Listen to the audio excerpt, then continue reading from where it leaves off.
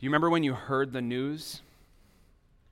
Do you remember when you heard the news that turned your life upside down? That flipped your script?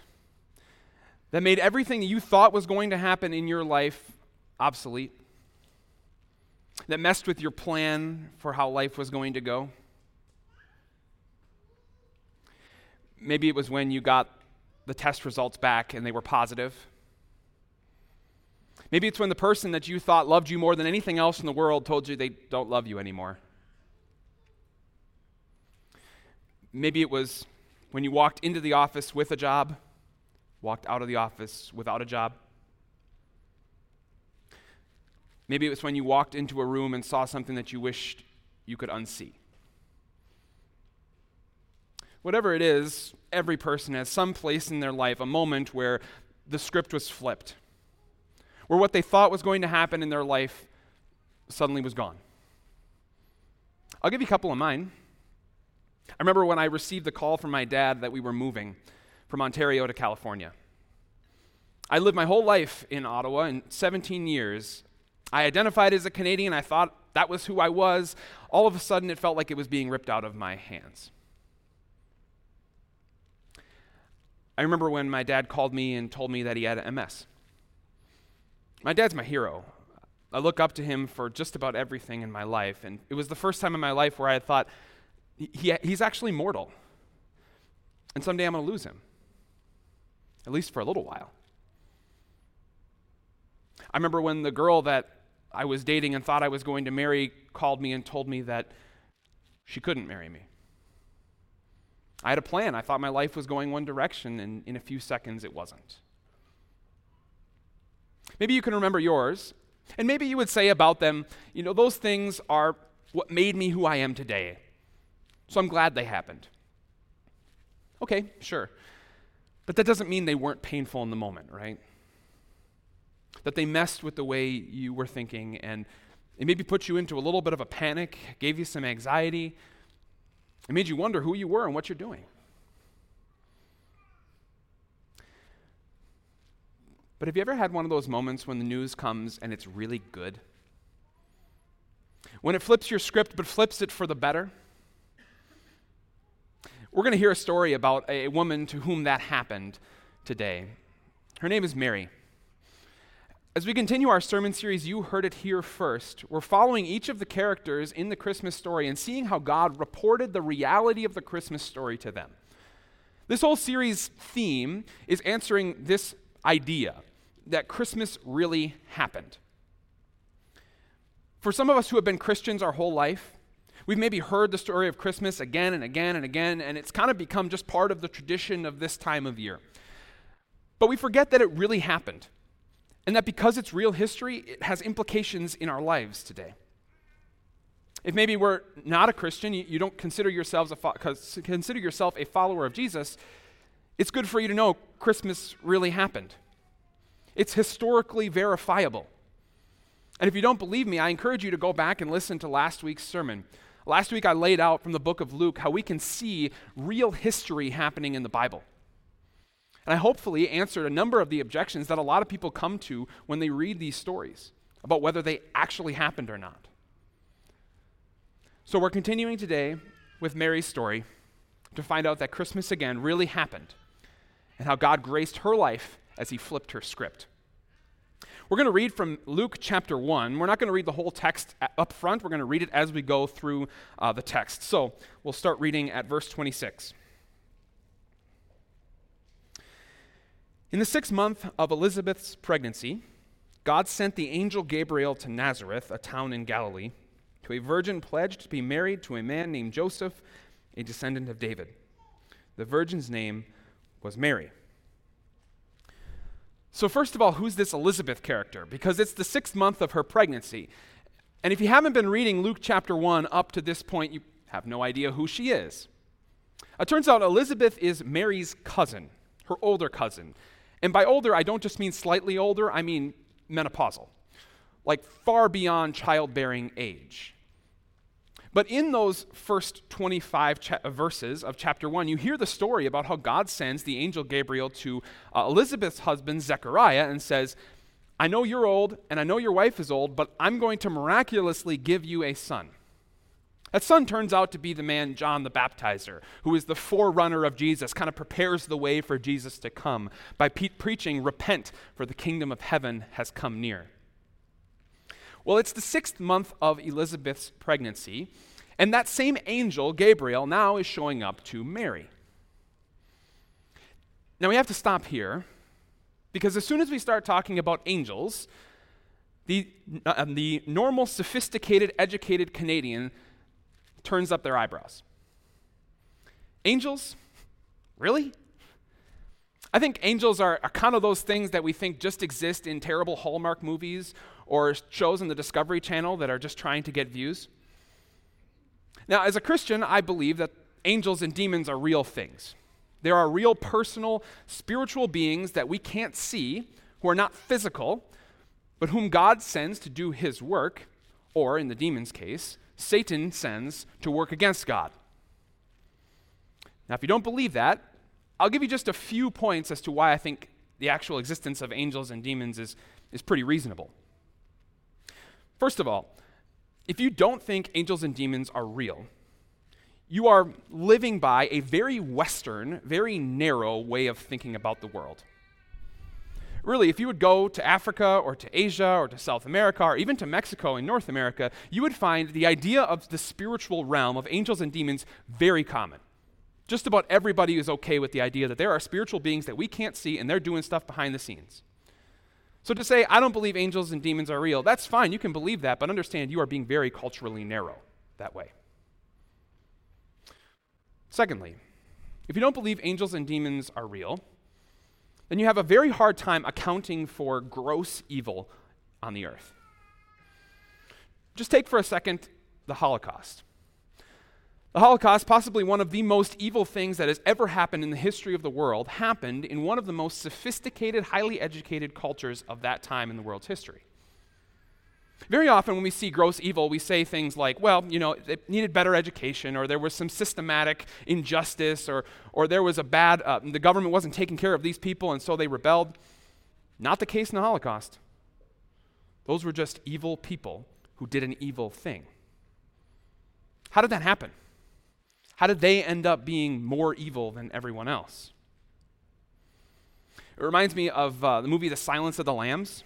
Have you seen this movie? Officer Starling is going to interview Hannibal Lecter. Hannibal Lecter is the terrible, evil man in the movie. And she asks, what made Hannibal the way that he is? What happened to him? Unfortunately, Hannibal overhears her asking another officer, and he says, Officer Starling, nothing happened to me. I happened. Can't you admit that I'm just evil? If you have no way of explaining that there is evil outside of just human consciousness, you can't explain how gross evil happens in the world. Thirdly, oftentimes people will say, angels and demons, they can't exist because we can't test them, we can't see them, we can't prove them.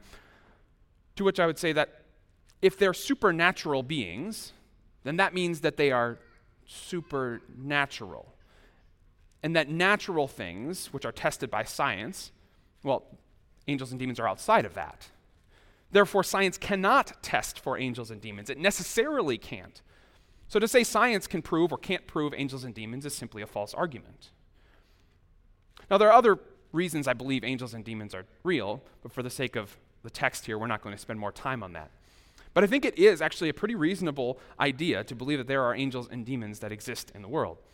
And this angel, whose name is Gabriel, comes to Mary to give her a message from God. Now, the place that he comes to is a place called Nazareth. And what's interesting about Nazareth is that Nazareth is not mentioned in any other ancient literature besides the Bible. Now, you might think, at first glance, that's maybe a shot against the credibility of the Bible. But actually, Nazareth didn't exist in any other ancient documents because it was Nowheresville. It was a tiny, tiny little town about 150 kilometers north of Jerusalem. It was backwoods up north to the max. In fact, Luke has to give Theophilus, the reader of his gospel, a little hint to where this place even is. He says Nazareth, a town in Galilee. Similar to if we would say name a town that nobody knows, a town in Ontario, just so that people would have some idea of where this place was. Now, I know we don't live in a small town, but some of you come from small towns, and you know what small town life is like. You know that there aren't really big aspirations of making big things happen in the world. You kind of like your small town life. You just want to get married, you want to have kids, you want to hold down a steady job, you want to enjoy the weekends and enjoy your vacations during the summer. That's what Mary was looking forward to. She was pledged to be married to a man named Joseph, who was a carpenter, a hard-working man, who we find out from other texts in the Bible was a very righteous man too, a good leader for his family. Mary had her whole little small town life planned out in front of her. She was going to get married, she was going to have a bunch of babies, she was going to live the good, homely life until her script was flipped. Until God sent an angel and sent her down a different path. So let's see what the angel says. The angel went to her and said, "Greetings, you who are highly favored. The Lord is with you." Now, it's important to be careful as we read this verse and understand what the angel is actually saying. As we read this at first, we might think this is the angel announcing to Mary that God likes her more than most people. Right? When we hear the word favored, that's usually where our mind goes, because we have an English word, favorite, which is a preference of one thing over everything else, right? So you who are highly favored, God must see something in you. But that's not what the Greek that this text was originally written in says. The word that's translated favored here is just the word for grace. If you're taking notes with us, that's your first fill in the blank today.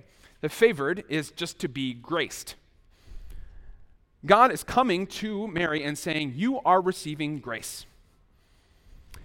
Now, if you're not sure what grace exactly is in the Christian understanding, it's a technical term that we use to talk about God's undeserved love towards sinners. It's the way that God operates despite the evil and rebellion that we have as people. Instead of giving us what we deserve, he gives us undeserved love that he manifests in bringing Jesus down as a human to die for our sins so that we will not die with our sins, but will go to be with him someday in heaven. Now run that through what the angel says to Mary. Greetings, Mary. You've been highly graced. You've been given a special measure of God's undeserved love. No one deserves it, but you get a little bit more because God is awesome. The Lord is with you, she gets to hear. What beautiful words. But those aren't words just for her. They're words for you. God gives his grace to all people, and the Lord is with you. We'll find out later in the text that the Lord says he works through his word, that God's word is where grace comes, and you're hearing his word right now as I read it out of the Bible and I speak it to you. You right now are highly graced. God opened his mouth to establish a relationship with you. Just like you establish human relationships by talking, God talks to you and says, I'm coming, or have come, to be your Savior, to set you on a different path. And I don't want us to lose this moment in the text, because the rest of the text is going to focus on Mary's reaction to the angel. And we're going to see a lot of really good examples of how to react to God, but I don't want us to miss that God made the first move. That God came to Mary and said, I'm giving you grace. Now the angel, when he comes, greatly troubles Mary. The text tells us that Mary was greatly troubled at his words and wondered what kind of greeting this might be. But the angel said to her, don't be afraid, Mary. You have found favor with God. So the text tells us that Mary was greatly troubled. Why would she be greatly troubled? Well, because she's seeing an angel. If you look across the Bible, anytime angels show up, people react in the same way. They all fall down on the ground as though one dead. In fact, Mary is the only person who doesn't. She doesn't fall down dead on the ground. She's very troubled, though. Why is she very troubled? Because when you see an angel, it freaks you out. Now, we might not think that seeing an angel would freak us out because we think of angels very often like Hallmark thinks of angels. Like tall, attractive, perfectly coiffed hair, wings, and kind of glowing white a little bit. That's not how the Bible describes angels. In fact, I just want to give you a little piece of one of the places where God describes what angels look like through the prophet Ezekiel. This is Ezekiel chapter 1. It says, "In their appearance, their form was human, but each of them had 4 faces and 4 wings. And the wings of one touched the wings of another. Each one went straight ahead. They did not turn as they moved. Their faces looked like this. Each of the 4 had the face of a human. On the right side, each had the face of a lion. On the left, the face of an ox. And each also had the face of an eagle." Now, is this what Mary saw? We're not totally sure. But if angels look anything like this, she's got every reason to feel troubled at seeing this creature. But that's not what I want you to focus on most in this verse. I want you to focus on the fact that she wondered. If you're taking notes, the first thing that we want to notice about Mary is that Mary wondered. And when we think of wonder, very often we think of mouth agape, looking at something without understanding. But again, the English betrays us a little bit here and doesn't give us the full meaning of what the word comes across as in Greek. The Greek word, if you're looking for a definition, I put one up here for you, is to think about or reason out the implications of something carefully. Literally, the word in Greek is dialogos, where we get our English word dialogue from. To think something out, to talk back and forth, to speak to yourself in your own mind, to say, what does this mean? What is going on here? What are the possible categories that I can put this event into so that I can understand it? See, Mary doesn't stand there looking at the angel thinking, "Oh, nothing." No, she starts to reason. She starts to wonder. Which should make us start to think, how do we react when God does something in our life? When God shows up to you in His Word, do you wonder? Do you think about the implications of what His Word is saying? When you hear a sermon, or you listen to a podcast, or you read a devotion, do you take the time to dialogue with yourself? To say, what does this change in my life? How does this change how I manage my time? How does this change how I manage my money? How does this change how I prioritize things? How does this change my relationship with my family or my friends? How does it make me act at work? Do you think these things through? Do you wonder? Maybe another way of thinking about this. When things happen in your life, do you wonder? When the script is flipped on you, whether by God or by somebody else, do you wonder? Do you think through, what is God doing here? How could this possibly be beneficial for me in the long term? I think our natural reaction is to snap back at whatever thing is happening in our life that we don't like. We'll either let some words fly that we regret later, or we'll think in our minds about how terrible that person is for thinking that way or doing that thing, instead of taking the time to reason it out, to dialogue with ourselves, to say, what could that person be trying to do that's positive? How can we put the best construction on what they're doing? Maybe there's something else going on in their life. Maybe they have something going on at home or at work, or maybe they have some mental disability that I don't know about and I need to be conscious of. This is not scripture, but this is a great phrase that I think has really helped me. The only way to convince someone that you're right is to genuinely allow for the possibility that they are. I'll say it again so you can get that in your mind. The only way, sorry, my thing here is way behind. The only way to convince someone else that you're right is to genuinely allow for the possibility that they are. Is that how we react when things go wrong for us? When people do things the way that we don't like? Do we at least let ourselves, for a minute, have the possibility that maybe they are right? Maybe I'm wrong. Let's bring it back to Mary. When God comes and flips the script on her life, she wonders. She thinks to herself, how could this possibly be working out for my benefit? What is God doing here? Instead of running, instead of hiding, instead of pushing the angel away, no, she says, okay, I'm listening.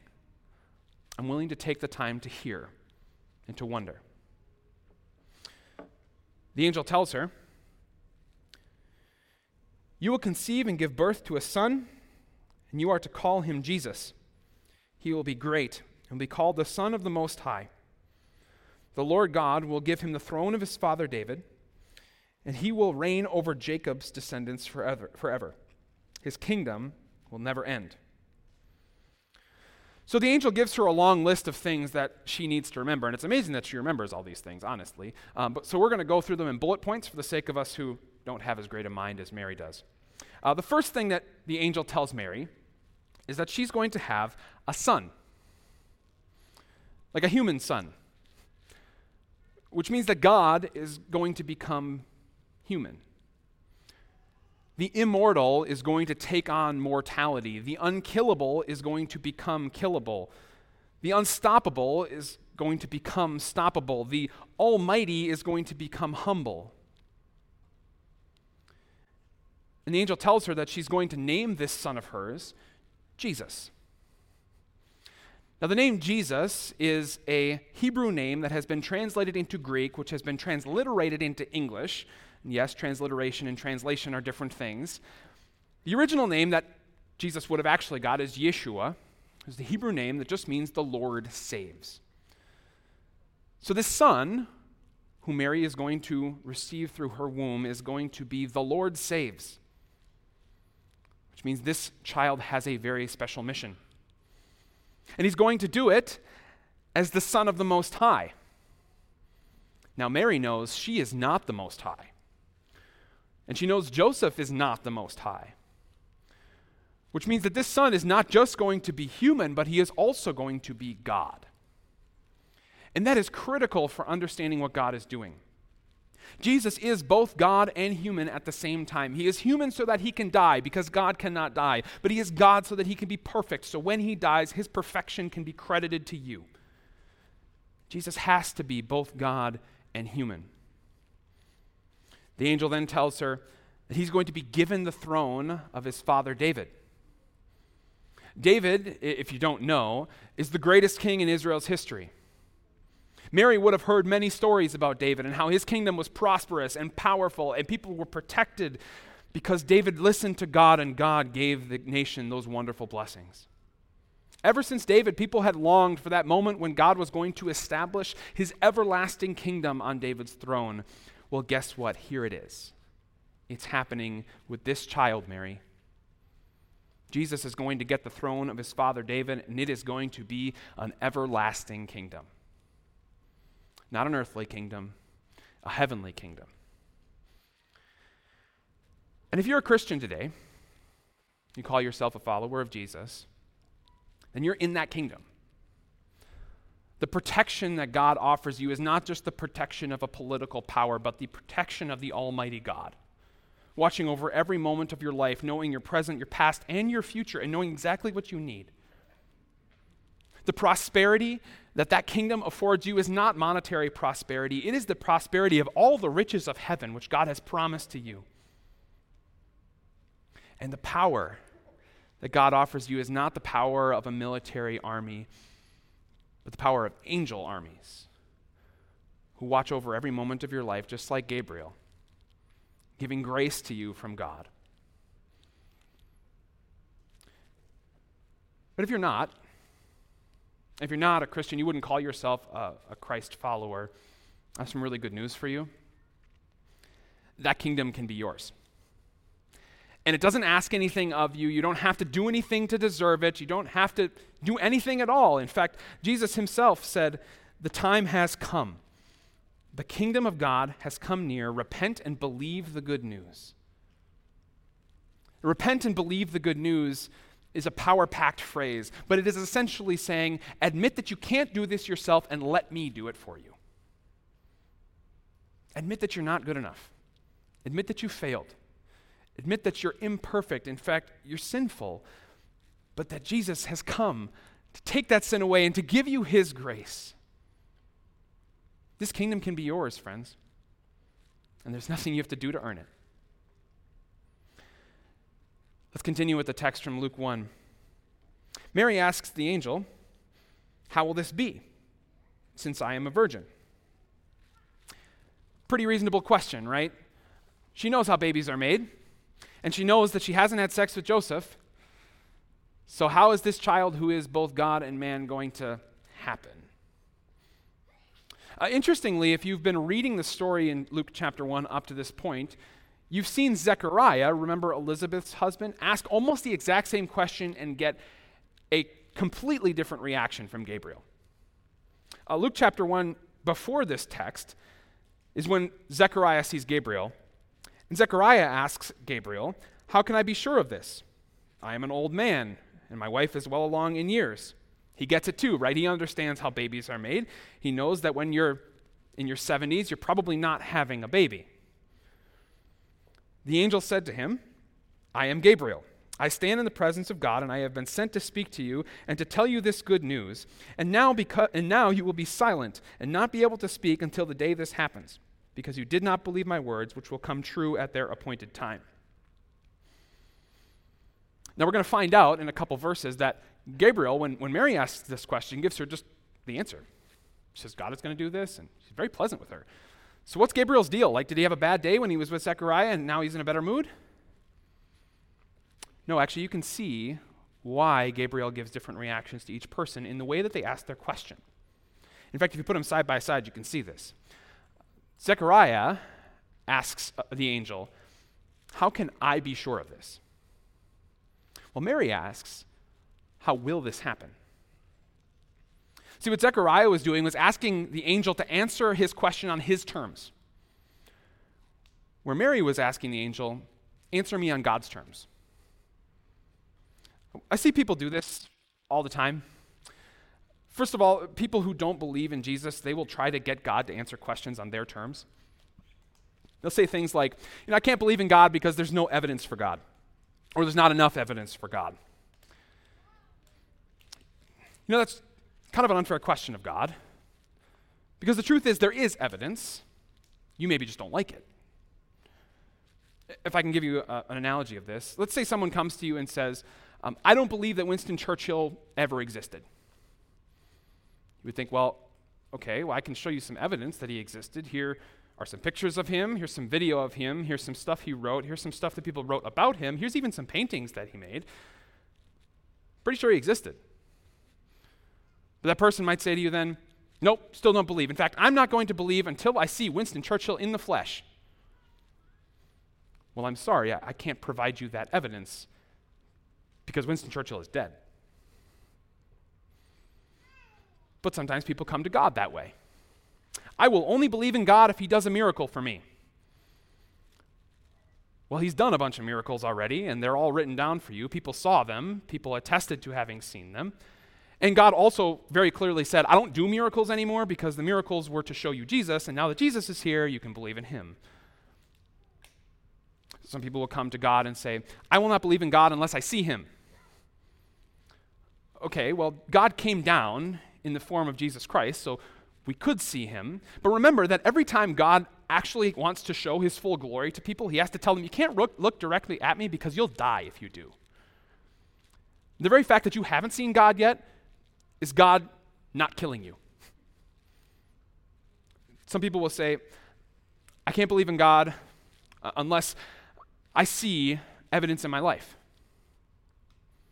Well, there's all sorts of evidence in your life. There are Christians whom God is working through to bless you. There are churches around you where God is giving you a life-giving message.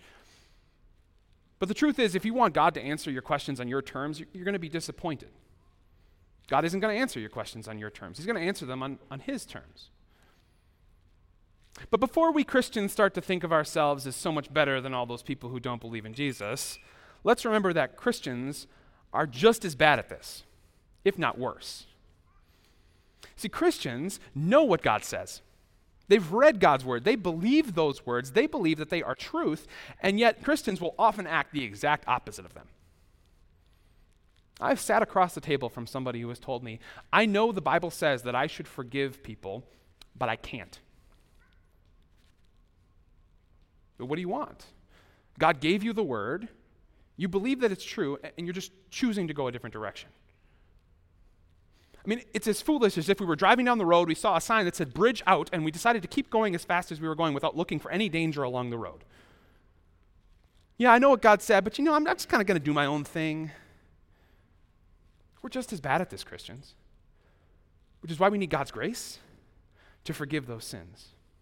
The Christians and non-Christians, they are just as bad as each other. Christians are not better, and people who don't believe in Jesus are not worse. There are no good people. In fact, Jesus came to save bad people because bad people are all that there are. But very often, what we all do, whether Christian or not, is try to get Jesus to answer our questions on our terms instead of asking him to answer on his terms. And so Mary teaches us something very important. Next fill in the blank, if you're taking notes with us. Mary asked. She asked. She didn't demand like Zechariah. She just said, you said this is going to happen. Would you explain to me how that's true? And as a congregation, we want to facilitate this kind of asking amongst our congregation. We want to give you all sorts of opportunities to ask questions so you can find out the truth that Jesus has told us and why it is true.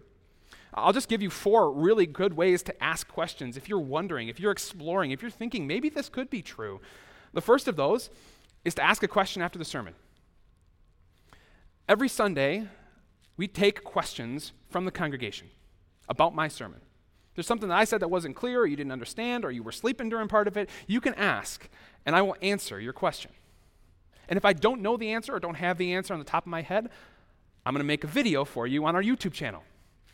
And you'll be able to watch that video and get your answer. You'll be able to go back and watch it again in case you didn't understand it the first time. We also have 2 classes where we walk through the basic teachings of the Bible. The first of those is called Faith Builders.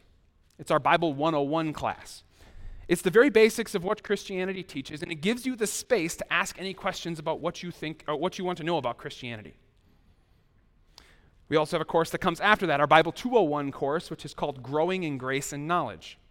Growing in Grace and Knowledge takes on some of the deeper topics of Scripture, some of the more controversial topics of Scripture, and shows you how, first of all, Scripture teaches them, and secondly, how they're a beautiful part of God's creation. There's another space to ask questions. We want to give you the opportunity to ask questions of God on his terms so he can give you solid answers. So Mary teaches us, first of all, to wonder, to dialogue, then to ask. The last thing she's going to teach us from the last bit of the text here, so we'll continue. The angel answered her, "The Holy Spirit will come on you. The power of the Most High will overshadow you. So the Holy One to be born will be called the Son of God. Even Elizabeth, your relative, is going to have a child in her old age. And she who is said to be unable to conceive is in her 6th month, for no word from God will ever fail." So Mary gets some evidence. She gets an answer on God's terms. The angel says to her, well, look at Elizabeth. You know it's the 6th month of her pregnancy. She's showing pretty well, and you also know how old she is. God is doing something right now. There's your evidence. And if I say that the Lord said, then no word from God will fail. This is going to happen. God says so. Now, God has said some amazing things about you. Not specifically like Mary, that this specific thing is going to happen in your life, but he has given you some amazing words that cannot fail. And I want to walk you through some of those words.